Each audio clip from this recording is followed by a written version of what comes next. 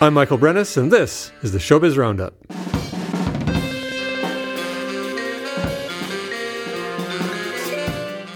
Darren Johnston's pandemic routine included lots of practicing the trumpet and composing. As things opened up, he recorded 3 sessions of his music with different groups in New York and Chicago. The first of these albums, Life in Time, has now been released and will be showcased in Madison with his quartet of Chicago heavies.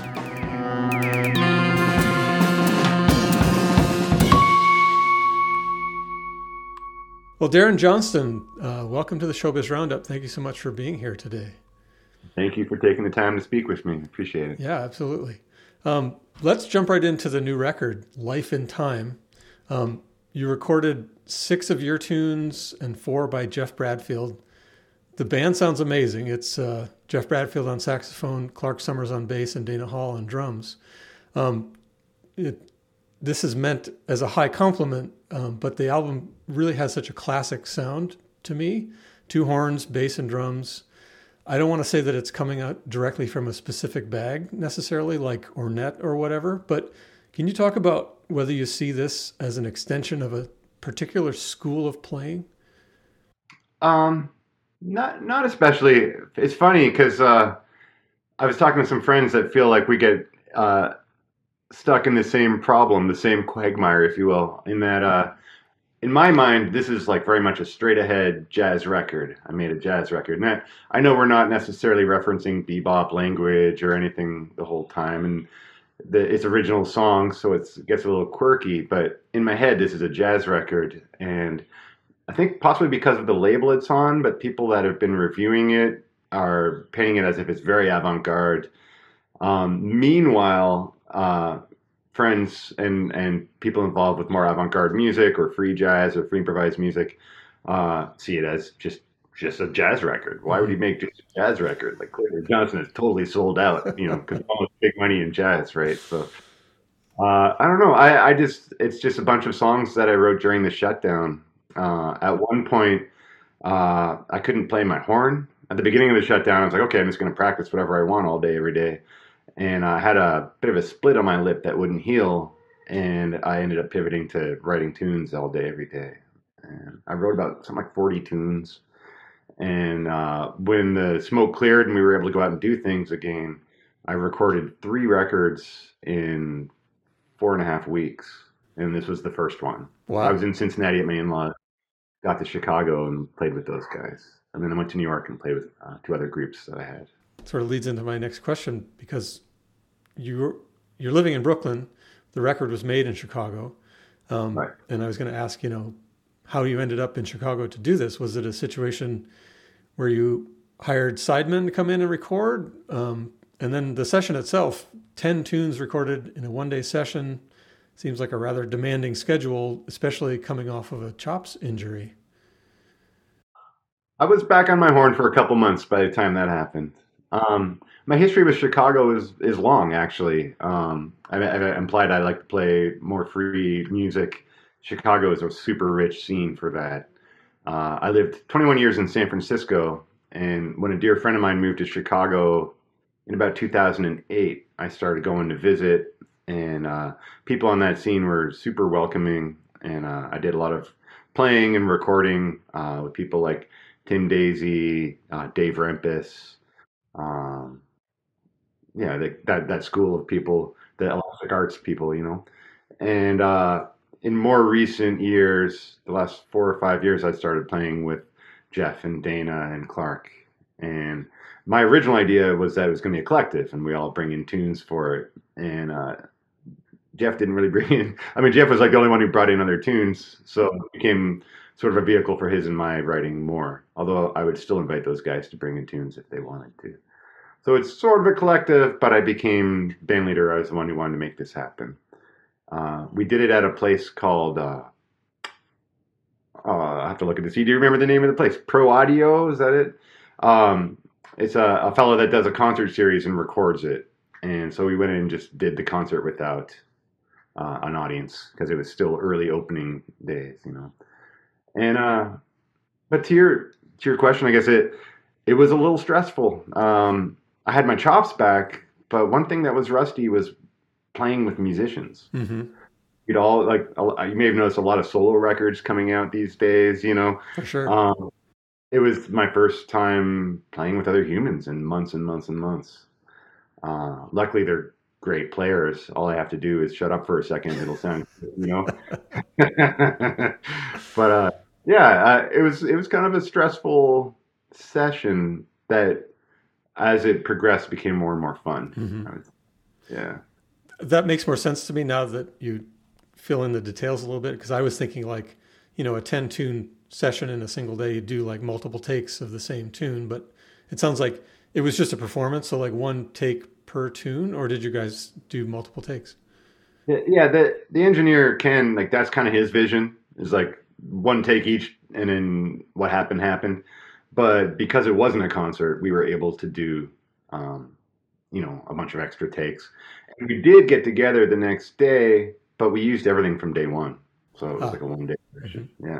So you felt like you really were able to capture, the composer's intent, so to speak, with all of that. Yeah, and I like the fact that it's got a couple bumps and bruises. It's got some warts. It's not perfect and polished, and I dig that actually. It sounds like a jazz record. It's something that's lacking sometimes today, where people can overdub and fix and blah blah blah. Like there's sort of a sanitized version of jazz records over the last bunch of years. You know. Yeah, and it's hard to tell, right? Yeah, yeah, yeah. You can punch in anywhere and But I think it's there. Like I think it's like an intangible that we can be aware of in the back of our minds. Hearing someone go, "Brr," it's like, oh yeah, that's a real time thing that's going on right now. right, right. Yeah. You mentioned your time in the Bay Area. You studied composition at Mills College. The composition program there is legendary, of course. Tell us about that experience. Was Pauline Oliveira still there at the time? She was not. She was teaching a deep listening class over Zoom, or I guess a precursor to Zoom, whatever it was. And that, as much admiration as I have for her, like taking a class like that didn't really make much sense to me. So I didn't study with her. Uh, it started when randomly someone recommended me to Fred Frith, and I went and played a really hard piece of his for a sort of retrospective concert. And here's this packed house of people listening to deeply challenging and beautiful music. And I thought Fred was brilliant. I wasn't that hip to his work before that, and I was like, man, like uh, I was kind of in a quagmire of just gigging musician, like playing whatever. And I was like, I could really get something out of studying here. So I applied and got a bit of a scholarship, and uh, it was uh, it was a challenging and highly rewarding couple of years. I got a lot of Fred and his ensemble class. It was like large ensemble free improvisation. Just really good for getting people to open their ears and their imaginations, uh, and their audio memory. I started working on my audio memory in a deeper way.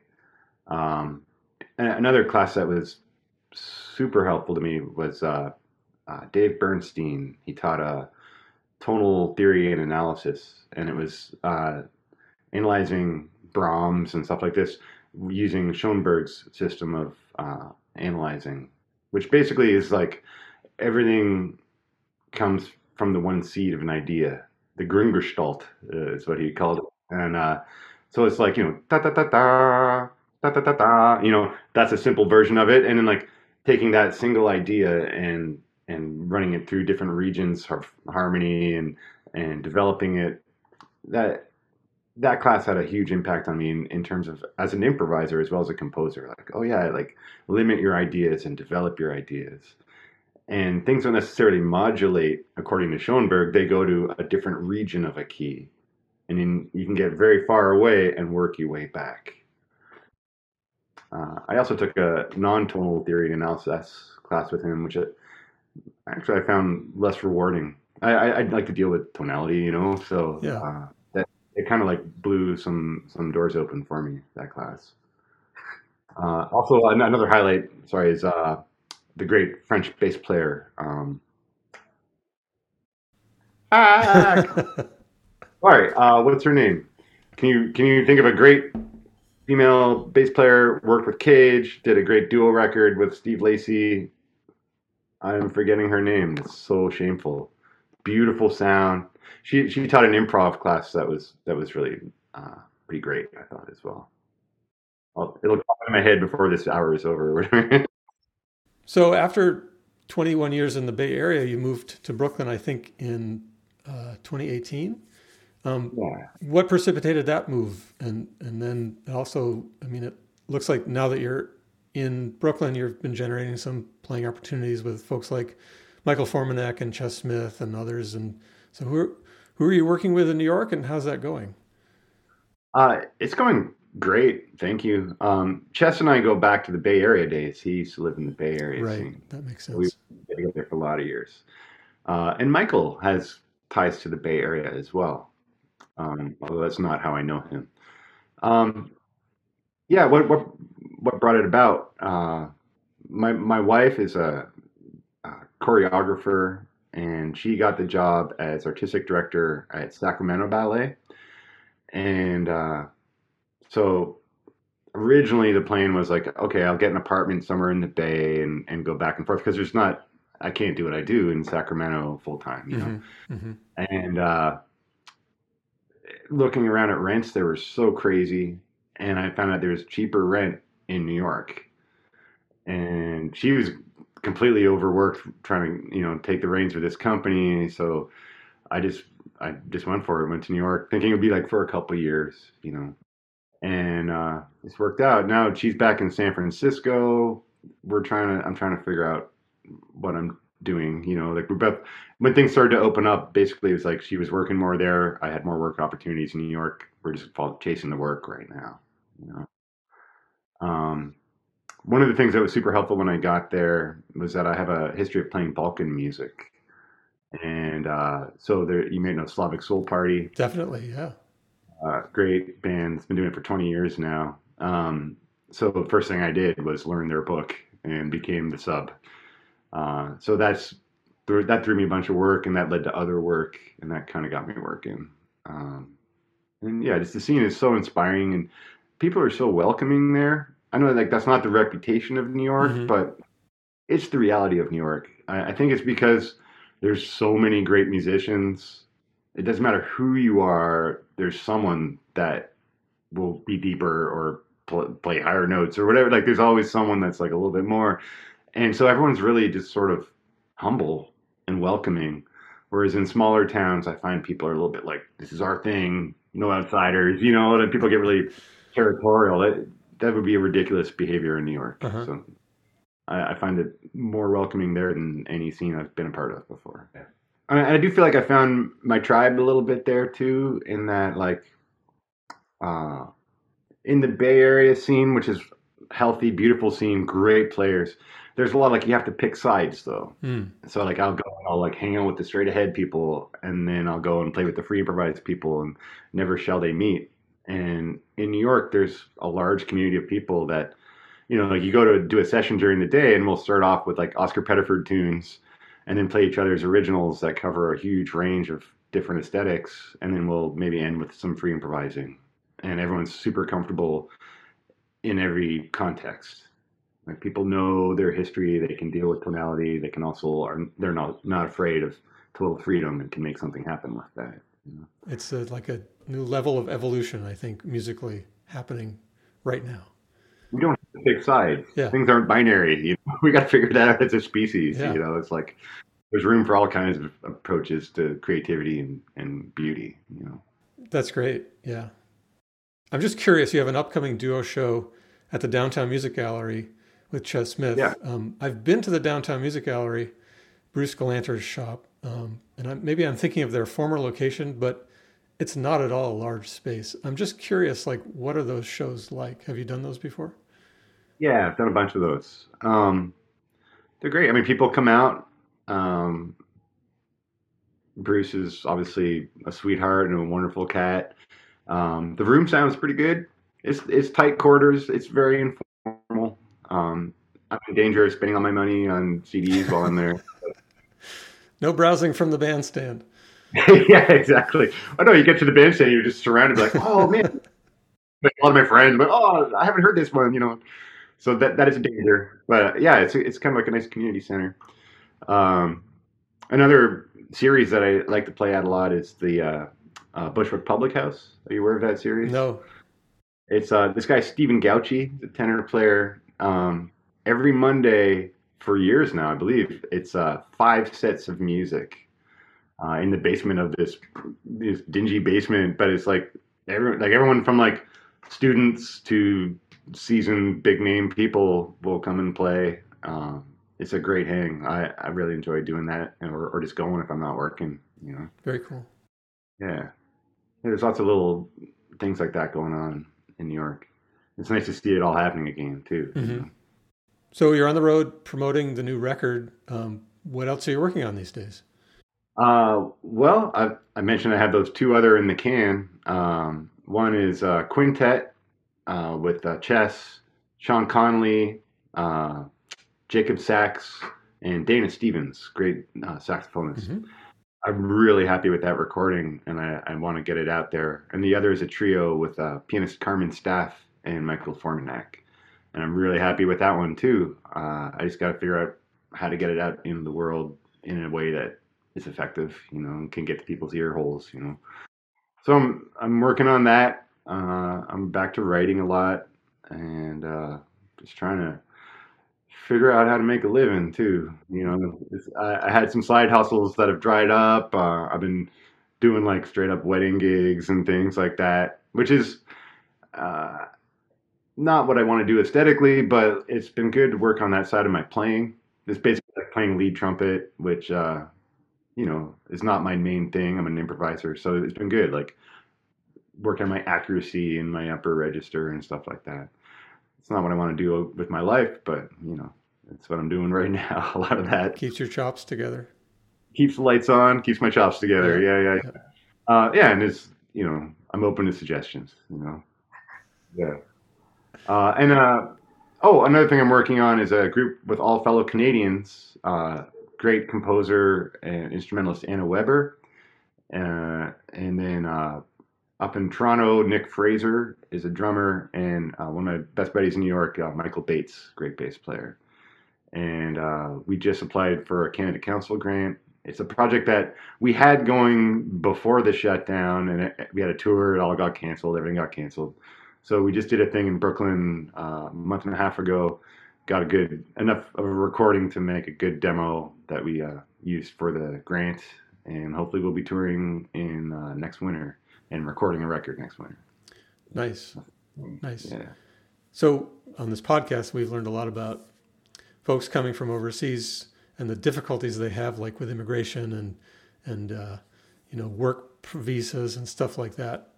I take it you are a Canadian citizen, or do you have dual citizenship? Or I have dual citizenship. Yeah. Okay. Through a marriage in my early 20s, I got my green card, and then was inspired because I do have political convictions. So I became a citizen in time to vote for Obama in 2008. It was my first election to vote in. I think for Nick coming down from Toronto, he has to do a bunch of he has to get visas and stuff like that. Mm-hmm. Easier for Canadians going to the U.S. than it is for people from other countries. But yeah, it can be tricky. I remember great Bulgarian singer Esma. I got called for the gig, and I was really excited. It's Balkan music, and about a week before the gig, they pulled her visa, and she wasn't able to come. The tour didn't happen, stuff like that. So disappointing. It really is, and it's stupid, but yeah. But luckily, I don't have to worry about that. I just use whichever passport I need to get into the country. Well, Darren Johnston, thank you so much for taking the time to be with us today. A pleasure having you on the show. It's absolutely a pleasure. Thanks for having me. I hope to see you at the gig. See you at the gig, definitely. All right, good. Thank you. Cheers. That's it for this edition of the Showbiz Roundup. Our theme music is performed by Outside the Sphere, an experimental duo consisting of Tony Barba and myself. If you'd like more information about this show or any of the past or future shows presented by Bluestem Jazz, you can head over to bluestemjazz.org. And you can follow my doings or be in touch via rattletakebuzz.com. Catch you later.